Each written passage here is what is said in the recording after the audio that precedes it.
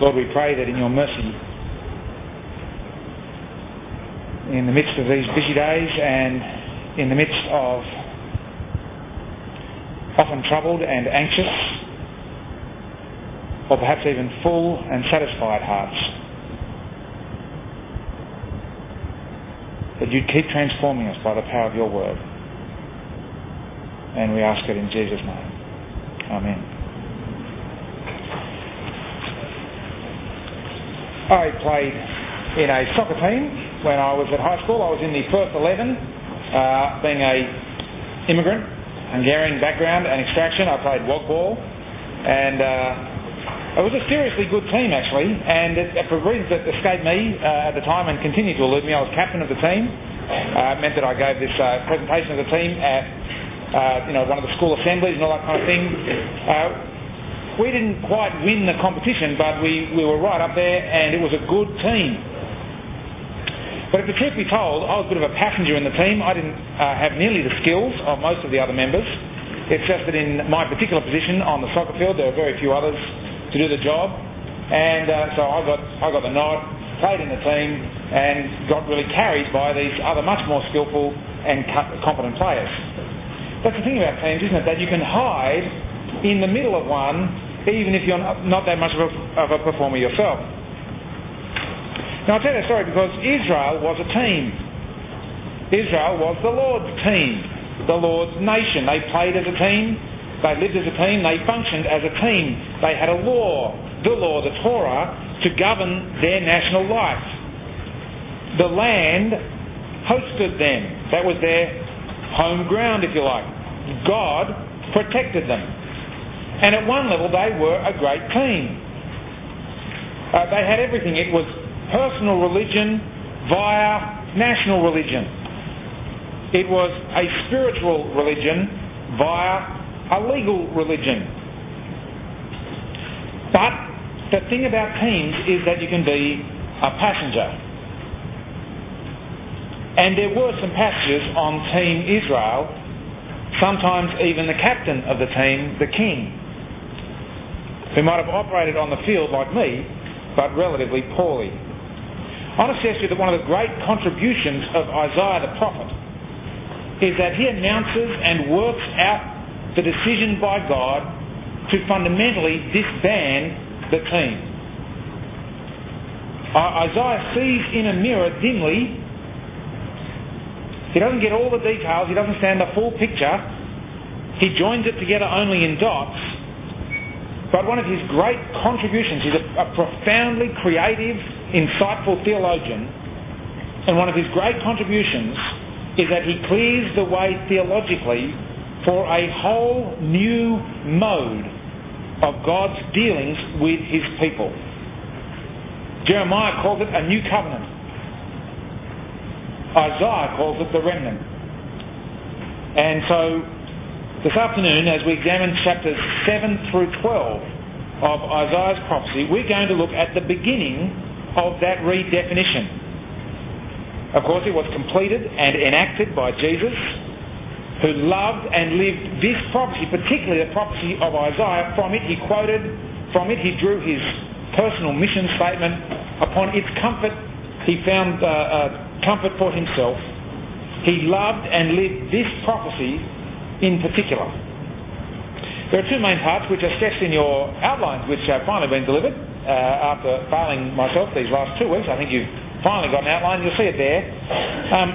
I've got it in a table form, but I've just written it for you on the outline in kind of point form. There are two main parts to this section. One is in terms of a prophecy delivered to Judah, which runs from chapter 7 verse 1 to chapter 9 verse 7. And the second is a prophecy which is written to Israel, chapter 9 verse 8, right through to chapter 11 verse 16. You see how there are two sets of Bible verses next to each heading. And Isaiah runs through the same basic themes both of those two times. Firstly with respect to Judah, and then secondly with respect to Israel. And each time the same themes which are there in your points are elucidated. First, there is a call to decision. You see that in chapter 7 verses 1 to 17, or in Israel from 9:8 to 10:4. There is a failure which leads to the judgment of Assyria. Chapter 7 verse 18 to 8:8 and 10:5 to 15. The key concept of the remnant is introduced, 8:9 to 22 and 10:16 to 34. And then finally, in both cases, this culminates in a magnificent depiction of the king and his kingdom, 9:1 to 7 and 11:1 to 16. It's a whole bunch of chapters, 7, 8, 9, 10, 11, 5 chapters. And I hope that you find the kind of distributing of the verses in a bit of a coherent theme which repeats itself in a pattern somewhat helpful. It helps, I think, to get a grip and a handle on what's being said here. Finally, chapter 12 is a song of joy and celebration of this magnificent work of God.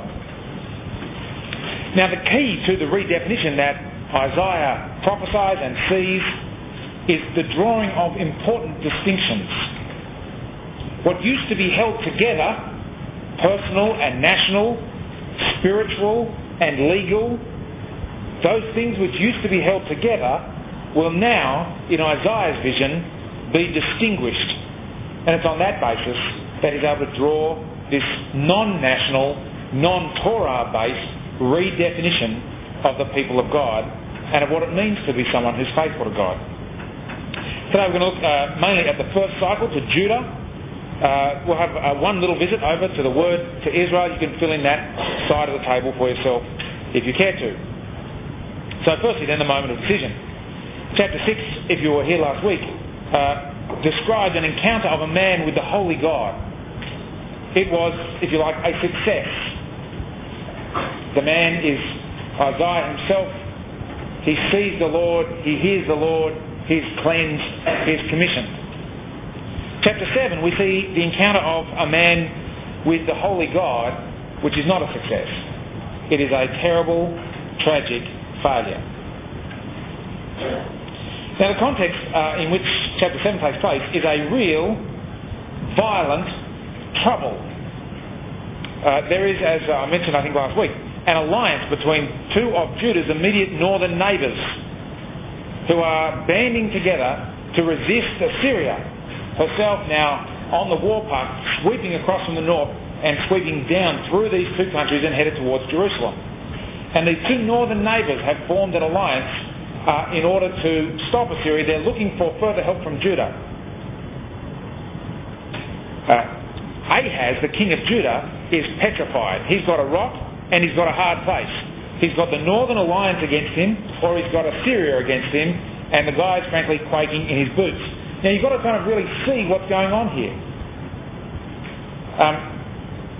This is real life and death stuff. This is not kind of, will I catch a train home or not this afternoon, or what sort of decision will I make? This is serious life and death. You may get a sense of that from some really great battle scenes that you see recently. I saw Lord of the Rings 3, The Return of the King, and when they're kind of that great battle that's depicted there in the defence of the city Minas Tirith, in case you're a bit of a Lord of the Rings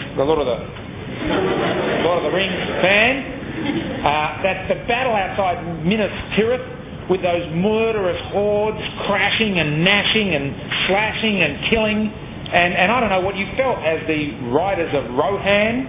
See, I'm with it. I actually read the book. The riders come sweeping in, and what do you do if you're the front line of ride? I think I'd prefer to be in the sort of halfway middle section, because you ride forward and it's just spears and swords and blood, and there's just no chance, is there? What if you're in the city? And you remember the scenes when they start invading the city and there's defenders dying everywhere. And you know what this is like. You can feel it, the sweat, the blood, the cries, the tears, the death, the stench, the fire, the smoke. That's the situation that Ahaz faces right now.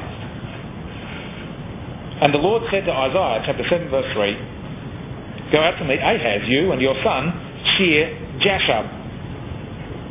Means a remnant returns, his name. "At the end of the conduit of the upper pool on the highway to the fuller's field, and say to him, take heed, be quiet, do not fear, and do not let your heart be faint because of these two smouldering stumps of firebrands, because of the fierce anger of Rezin and Aram the son of Remaliah.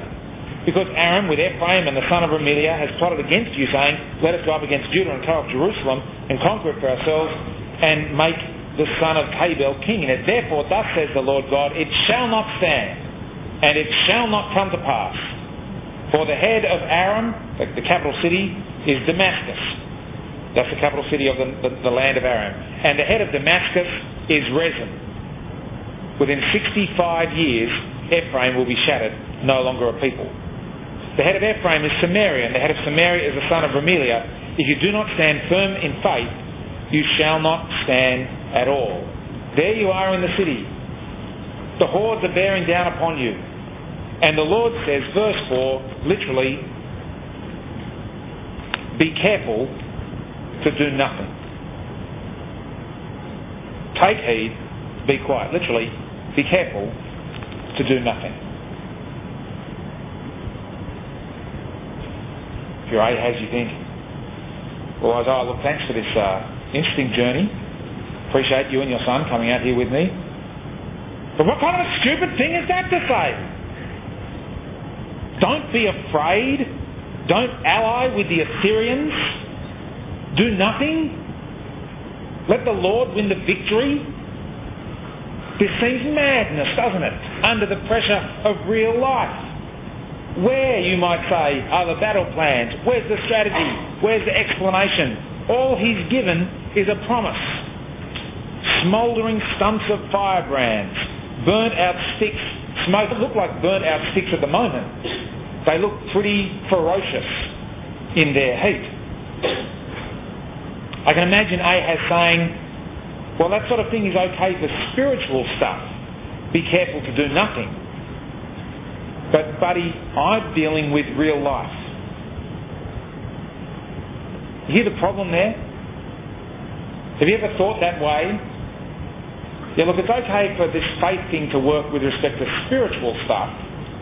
But when it comes to real life, career, money, food on the table, actual friends, job prospects, promotions, university advancement, good marks, you've got to kind of act a little more responsibly, sensibly. A bit of plagiarism here and there, well, it's the way it has to be in this cutthroat kind of university world, isn't it? You've got to act with a bit more strategy. And you can see the problem with that kind of analysis. What Isaiah is saying is that spiritual and reality are not two separate spheres. There's deal with the invading enemy here, and then there's spiritual response here. We go to the temple for this, we go to the battlefield for this. No, spiritual and reality belong together. And seeing that, understanding that, perceiving that, believing that, that is what faith is. Hear that definition, won't you? Faith is not believing what you know isn't true. I think that's quite a common view. Faith is not a leap in the dark. Faith is seeing that reality is spiritual. That God and His Word and His promises are the most real thing to be lived out in practical ways in the face of every difficulty, even if it means northern neighbours invading you and doing nothing. Nothing. It's a tough ask, this faith, isn't it? The Lord knows it, and so He offers a sign. Verse 10. Again, the Lord spoke to Ahaz, saying, ask a sign of the Lord your God, let it be as deep as Sheol or high as heaven. Ahaz, however, doesn't want it. Says, oh no, I'm not going to ask the Lord for a sign. This is not from piety, this is fear. What if he got a sign that he asked for? He would then have to trust. And so the Lord offers to him a sign anyway in his unbelief. Verse 13 of chapter 7. Then Isaiah said, hear then, O house of David, is it too little for you to weary mortals that you weary my God also? Notice, my God. Therefore the Lord Himself will give you a sign. Look, the young woman is with and shall bear a son and shall name him Emmanuel. This, of course, is a very famous prophecy, Isaiah chapter 7, verse 14. It's picked up in the New Testament and applied to the wonderful virgin birth of Jesus. Ask a couple of questions. First, what is the sign that's promised here? It's a son. A son. Now, much argument and ink has been spilt on the question of the translation of the word young woman. Is it young woman? Is it virgin? Who is this son? Is it Isaiah's son? He's got a son he's just mentioned. There's another son coming up. Who is it? Actually, a scholar up here at Moore College, Barry Webb, makes, I think, a very persuasive suggestion that sidesteps most of these problems with regard to this prophecy. He says that, like with many things in Isaiah's prophecy, what we're to see this is not as literal but as a metaphor. He points out that Israel herself has been depicted as a woman in chapter 1 verse 8. And in chapter 66 verses 7 to 8, Israel is depicted as a woman who gives birth to a child. And what Barry Webb suggests is that what's really being prophesied here as a sign to Ahaz is that a woman, namely Judah, will give birth to a son, namely a remnant. We've already had a reference to a literal son, Isaiah's son, Shear-Jashub, whose name is a remnant will return. Isaiah has invited Ahaz by taking him out to this water supply with his son specifically to say, join us in those who are faithful to God, the remnant who trust in the Lord. And Ahaz refuses. And Isaiah now prophesies that Ahaz will see a sign. It will be the remnant which he's refused to join. The remnant that Judah, in her destruction and judgment, will give birth to. Well, that then leads to a second question. What is it that this sign signifies? And I've already hinted at that. It's judgment. Verse 15. He shall eat curds and honey by the time he knows how to refuse the evil and choose the good. For before the child knows how to refuse the evil and choose the good, the land before whose two kings you are in dread will be deserted. The Lord will bring on you and on your people and on your ancestral house such days as have not come since the day that Ephraim, that's the northern kingdom, departed from Judah, namely the king of Assyria. So what he's saying is that the import of this son is judgment. This remnant, these survivors will eat curds and honey, the diet of poverty and starvation. Ahaz is being a fool, says Isaiah. The land of the alliance nations will be deserted before the child knows how to refuse the evil and choose the good. Within 13 years, in fact, both of the two northern neighbours were completely flattened by Assyria. 734 BC, 722 BC. But more than that, Ahaz's own land will have such days come upon it that have not happened since the day Ephraim departed from Judah. Assyria, his own land itself, will be swamped. See the point? I think we're beginning to get an outline of this redefinition. It's no longer enough just to be Israel anymore, or even part of Israel, part of the team. What is required from the Lord now is a deeply personal, practical faith. We'll come back to the shape of it in a moment as it's spelled out in terms of a description of the remnant. For now, Isaiah goes on to depict the judgment of God in graphic and disturbing terms. We're only going to read it as I think this sort of prophecy of judgment is familiar to us by now. First, this judgment is spoken of in generalities. Listen to it, verse 18 of chapter 7. On that day the Lord will whistle for the fly that is at the sources of the streams of Egypt, and for the bee that is in the land of Assyria. They will all come and settle in the steep ravines and in the clefts of the rock, and on all the thorn bushes and on all the pastures. On that day the Lord will shave with a razor high beyond the river. So now Assyria is not an animal, a bees, but an implement in the hand of God, razor. With the king of Assyria, the head and the hair of the feet. And it will take off the beard as well. On that day one will keep alive a young cow and 2 sheep, and will eat curds because of the abundance of milk that they give. For everyone that is left in the land shall eat curds and honey.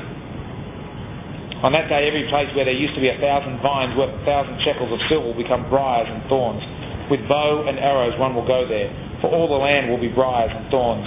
And as for all the hills that used to be hoed with a hoe, you will not go there for fear of briars and thorns, and they'll become a place where cattle are let loose and where sheep tread. This is all-encompassing, dreadful, devastating judgment. Head and the hair of the feet, probably a euphemism for pubic hair, along with the beard, both utter indignity, public and private, will come upon the people. It will come upon Israel in the north, who will be wiped out, verses 1 to 4 of chapter 8. Then the Lord said to me, take a large tablet and write on it in common characters belonging to Maher-Shalal-Hashbaz. They have it attested for me by reliable witnesses, the priest Uriah and Zechariah, the son of Jeber. And I went to the prophetess, and she conceived and bore a son. Then the Lord said to me, name him Maher-Shalal-Hashbaz, and before the child knows how to call my father or my mother, the wealth of Damascus and the spoil of Samaria will be carried away by the king of Assyria. Isaiah has a serious naming problem with respect to his children. At least this guy's brother had some hope, a remnant will return. His younger brother, Maher-Shalal-Hashbaz, well, that means the spoil speeds, the prey hastens. It's like your name was, I'm going to smash you in pieces. This is serious self-esteem company. Hi, I'm Andrew. Hi, I'm going to smash you in pieces. You kind of hope he's got a middle name, don't you? Like, say, Warwick. So he could do the American thing and call himself, well, M. Warwick, the son of Isaiah. You know, with just an initial for his first name. It's not a great first name. I'm going to smash you in pieces. And yet that's what will happen to Israel. Judah too will be judged up to her neck with Assyria, but will survive. Chapter 8 verse 5. The Lord spoke to me again, because this people has refused the waters of Shiloah that flow gently and melt in fear before Rezin and the son of Remaliah. Therefore the Lord is bringing up against it the mighty flood waters of the river, the king of Assyria and all his glory. It will rise above all its channels and overflow all its banks. It will sweep on into Judah as a flood, and pouring over it will reach up to the neck, and its outspread wings will fill the breadth of your land, O Emmanuel, O God who is with us. Notice the plural there, God with us. That's why Barry suggests that it's a group of people that is the sign Emmanuel, God with us, rather than an individual person that Isaiah has in mind there, which would be God with me. Some will survive from Judah. Not really the nation, but this remnant, this sign that Isaiah has prophesied. Individuals marked out by core characteristics. The next section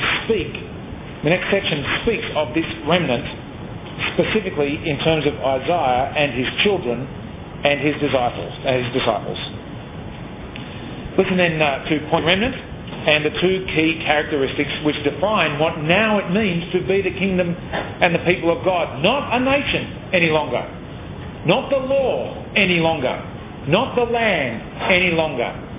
Instead, pick it up, say, at verse 11 of chapter 8. For the Lord spoke thus to me while his hand was strong upon me, and warned me not to walk in the way of this people, saying, do not call conspiracy all that this people calls conspiracy. Do not fear what it fears, or be in dread. But the Lord of hosts, him you shall regard as holy. Let him be your fear, and let him be your dread. He will become a sanctuary, a stone one strikes against, for both houses of Israel, who become a rock one stumbles over, a trap and a snare for the inhabitants of Jerusalem. And many among them shall stumble, and they shall fall and be broken. They shall be snared and taken.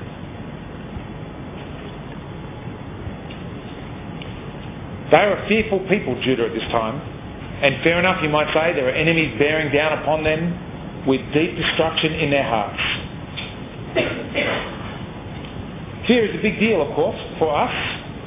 I suspect that we are fearful much more than we recognise. And God says, do not fear.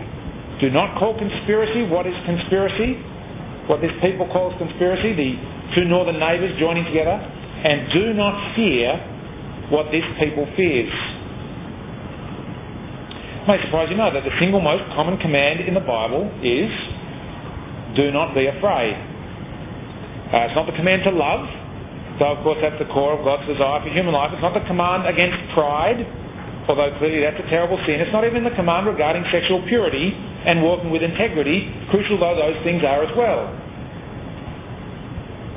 God's most repeated instruction in the Bible is, do not be afraid. 366 times that command occurs, one for every day of the year, including a leap year, like 2004. Why is that? Why is that the Lord would say 366 times, don't be... You'd think you'd get it by time, say, 212.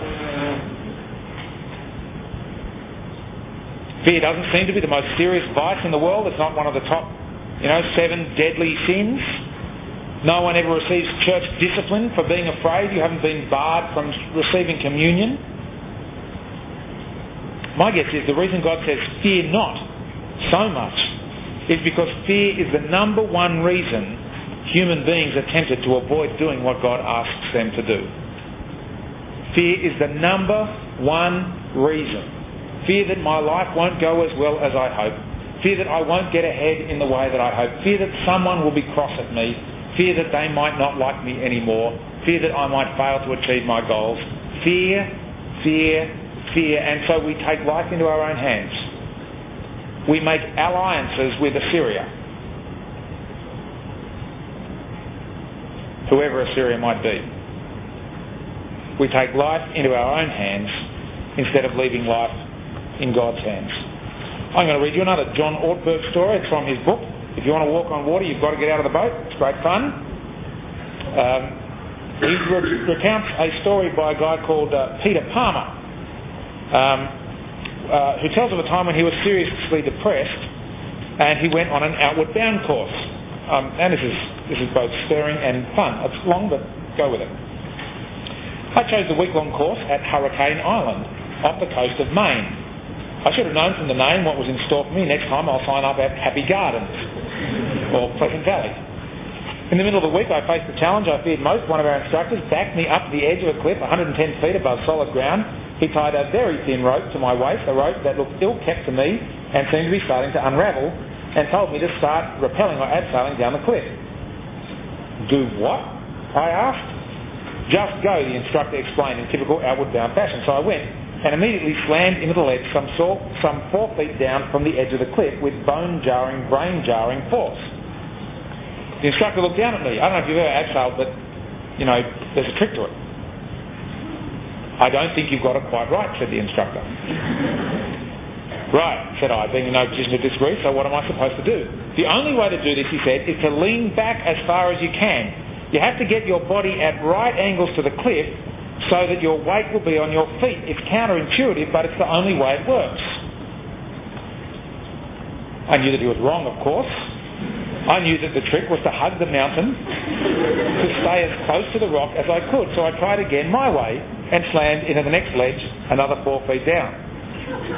You still don't have it, the instructor said helpfully. Okay, I said, tell me again what I'm supposed to do. Lean way back, he said, and take the next step. The next step was a very big one, but I took it, and wonder of wonders, it worked. I leaned back into empty space, my eyes fixed on the heavens in prayer, made tiny, tiny moves with my feet, and started descending the rock face, gaining confidence with every step.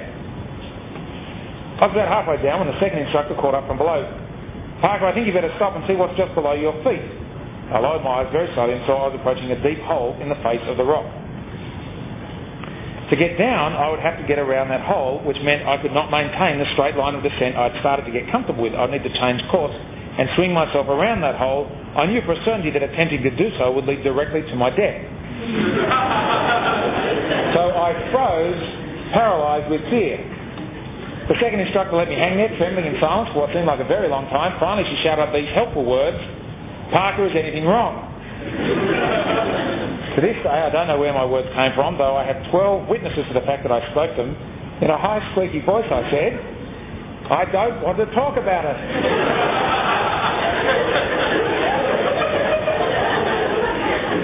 Then the second instructor spoke. It's time that you learn the motto of Outward Bound. Oh, great, I thought. I'm about to die and she's going to give me a motto. Then she shouted 10 words that I hope never to forget. Words whose impact and meaning I can still feel. If you can't get out of it, get into it. If you can't get out of it, get into it. Ortberg goes on, this is your life. These are your failures and troubles in the context of the chapter. No helicopter is going to come and whisk you away. No genie will pop out of a bottle to rescue you. No magic eraser will make things disappear. This is your life. You can't get out of it. So get into it. Take one step toward trusting God in an area where you feel fear. Do not be afraid, says God. But he says a second thing. So you've got to ask yourself the question, how do you do that? How do you not get out of it but get into it? What is it that can actually lead you down the path of most resistance in the face of your fears? Notice what Isaiah says, or what God says to Isaiah. The answer is not to stop fearing. The answer is to fear something else. To have something else so dominate the horizon of your mind that you don't let the other fear rule you. The antidote to fear is in fact fear. See that, won't you? The antidote to fear is fear. The fear of the Lord. Deep, reverent, awe, respect, submission, trust in His will, that He will be with you no matter what, even though you walk through the valley of the shadow of death, that He is with you and nothing is worth losing His blessing for. Listen to these words from John Chrysostom, a great preacher of the 4th century AD, who was persecuted by the empress of his time. Listen to his words in the face of persecution. The words of someone who overcame fear with a better fear. He said this, what can I fear? Will it be death? But you know that Christ is my life, and that I shall gain by death. Will it be exile? But the earth and all its fullness are the Lord's. Poverty I do not fear, riches I do not sigh for, and from death I do not shrink. See, he's a man who fears the Lord, who knows the Lord and what the Lord promises, who knows that the way of the Lord is good, though it may hurt, who trusts in this Lord, who fears this Lord, who is in awe of this Lord, in a way that enables him to deal with and not get out of, but get into the things and the situations which he fears. You've got to ask yourself, what is it that you're afraid of? What contexts provoke fear? When does your heart start beating quicker? When does the adrenaline start pumping? What things make you anxious? The antidote to fear is more fear, different fear. Fear of the Lord, knowing His will and purpose, trusting and moving forward. That's the first key characteristic of the remnant. The second is in verse 16. Bind up the testimony, seal the teaching among my disciples. I will wait for the Lord who is hiding His face from the house of Jacob, and I will hope in Him. See, I am the children whom the Lord has given me as signs and portents in Israel from the Lord of hosts, who dwells on Mount Zion. Now people say to you, consult the ghosts and the familiar spirits that chirp and mutter. Should not a people consult their gods on the dead on behalf of the living, for teaching and for instruction? Surely those who speak like this will have no dawn. They will pass through the land, greatly distressed and hungry, etc., etc. Fear of God is the first characteristic of the remnant. The second characteristic is an abiding attention to the Word of God, to His prophet, to His teaching, to His instruction. forming our thoughts and minds and hearts by this word, and in particular, not looking for guidance elsewhere. The ghosts and familiar spirits to which Isaiah refers, the horoscopes at their most crass level now, the self-help gurus, the teeny bopper magazines, the newspaper columnists. The second key characteristic of the remnant is that they know and imbibe into their very souls and the structure of their minds the Word of God.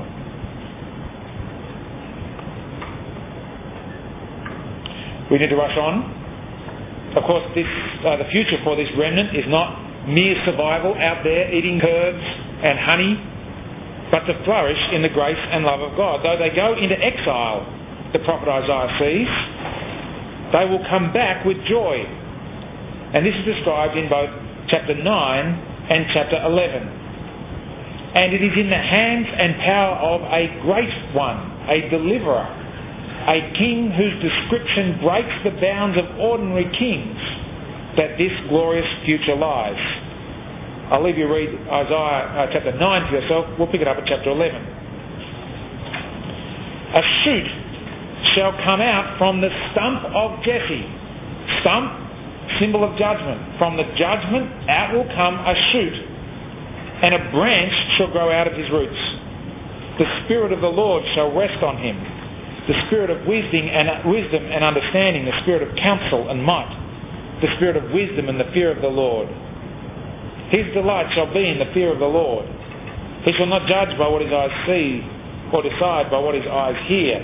And of course, as you hear of this shoot of Jesse, the contrast with Ahaz is unbearable, isn't it? Ahaz precisely judges by what his eyes see and decide by what his ears hear. But with righteousness he shall judge the poor, says Isaiah of this great one, and decide with equity for the meek of the earth. He shall strike the earth with the rod of his mouth, and with the breath of his lips he shall kill the wicked. Righteousness shall be the belt around his waist, and faithfulness the belt around his loins. And such a wonderful king rules a world that is worthy of him. Verse 6, the wolf shall lie down with the lamb, the leopard shall lie down with the kid, the calf and the lion and the fatling together, and a little child shall lead them. The cow and the bear shall graze, their young shall lie down together, and the lion shall eat straw like the ox.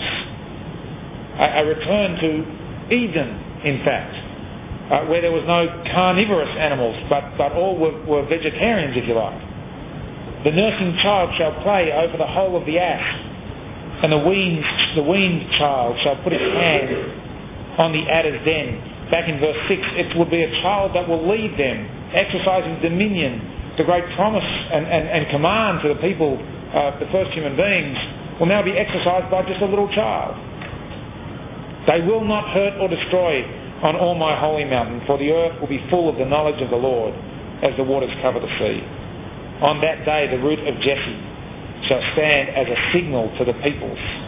The nations shall inquire of him, and his dwelling shall be glorious.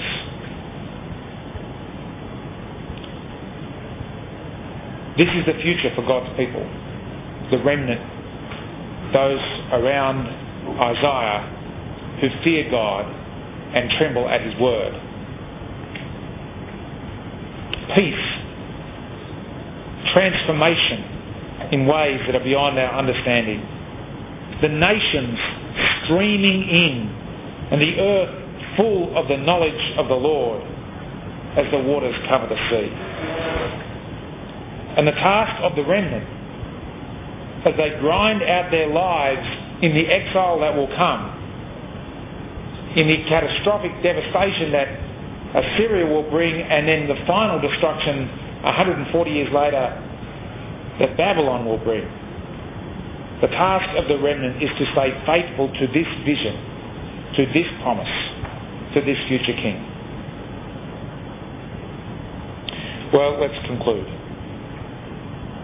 The New Testament takes up this section of Isaiah, these 5 chapters, in wonderful ways.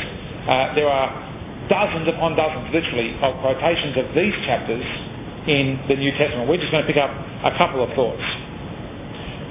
Interestingly, 1 Peter 3 is a section where Isaiah 8 is quoted. In the context of the people of God responding to a hostile world around them and giving an account of their hope and faith, Peter says, do not fear what they fear.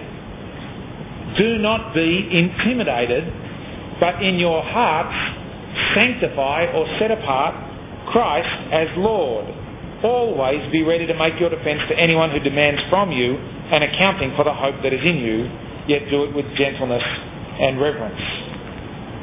You see what Peter's doing? He's picking up this word of faithfulness and command to the remnant, and he's applying it to his own people, his own remnant, if you like, the dispersed people of God, but now redefined Christologically. In the past it was, don't fear what they fear, but the Lord of hosts, him shall you regard as holy. Now what Peter says is, in your hearts sanctify Christ as the Lord of hosts. I want to urge you, as we read Isaiah 8 as it's picked up by the Apostle Peter, to not be afraid, or at least to be rightly afraid of the Lord, that you sanctify Christ in your heart, and therefore you give up your fear of looking stupid. You give up your fear of being embarrassed as you live your life of hope and people demand an accounting of it from you. That you're on the front foot, unashamed, unembarrassed, uncaring of what others might think of you. I heard a story recently of someone who explained the gospel to a person that they just met who audibly laughed at him repeatedly throughout his explanation. But Christ had been set apart in his heart as Lord, and he didn't care. He held out to her the word of life. And as we enter 2 weeks of particularly invitational meetings here at the EU public meetings, you get on the front foot looking to bring the word of life, the word of Christ to others and not being afraid. Of course, our main interest is in Jesus the King, the wonderful Counsellor, the mighty God, the shoot from the stump of Jesse. These prophecies find their fulfilment in him. In one sense, they're true already of him. He has great authority. He's our mighty Counsellor. And yet at the same time, of course, the world that he rules is not yet in place. His rule is contested. And so in a sense, we're like those remnant, still in exile, waiting for our King to appear. And our task is to stay faithful and trusting and obedient and hopeful, not shifting from the hope that has been held out to us, and to sing the song of Isaiah chapter 12. You'll say in that day, I'll give thanks to you, O Lord, for though you were angry with me, your anger turned away and you comforted me. Surely God is my salvation, I will trust and will not be afraid. For the Lord God is my strength and my might. He has become my salvation. With joy you will draw water from the wells of salvation. And you will say on that day, give thanks to the Lord, call on his name, make known his deeds among the nations, even the funny little nation of Australia at Sydney University. Proclaim that his name is exalted. Sing praises to the Lord, for he has done gloriously. Let this be known in all the earth. Shout aloud and sing for joy, O royal Zion, for great in your midst is the Holy One of Israel. Let's pray. Lord God, Holy One, we pray that you would keep us in this faith and hope that we have grasped, and strengthen us as your faithful people for Jesus' sake. Amen.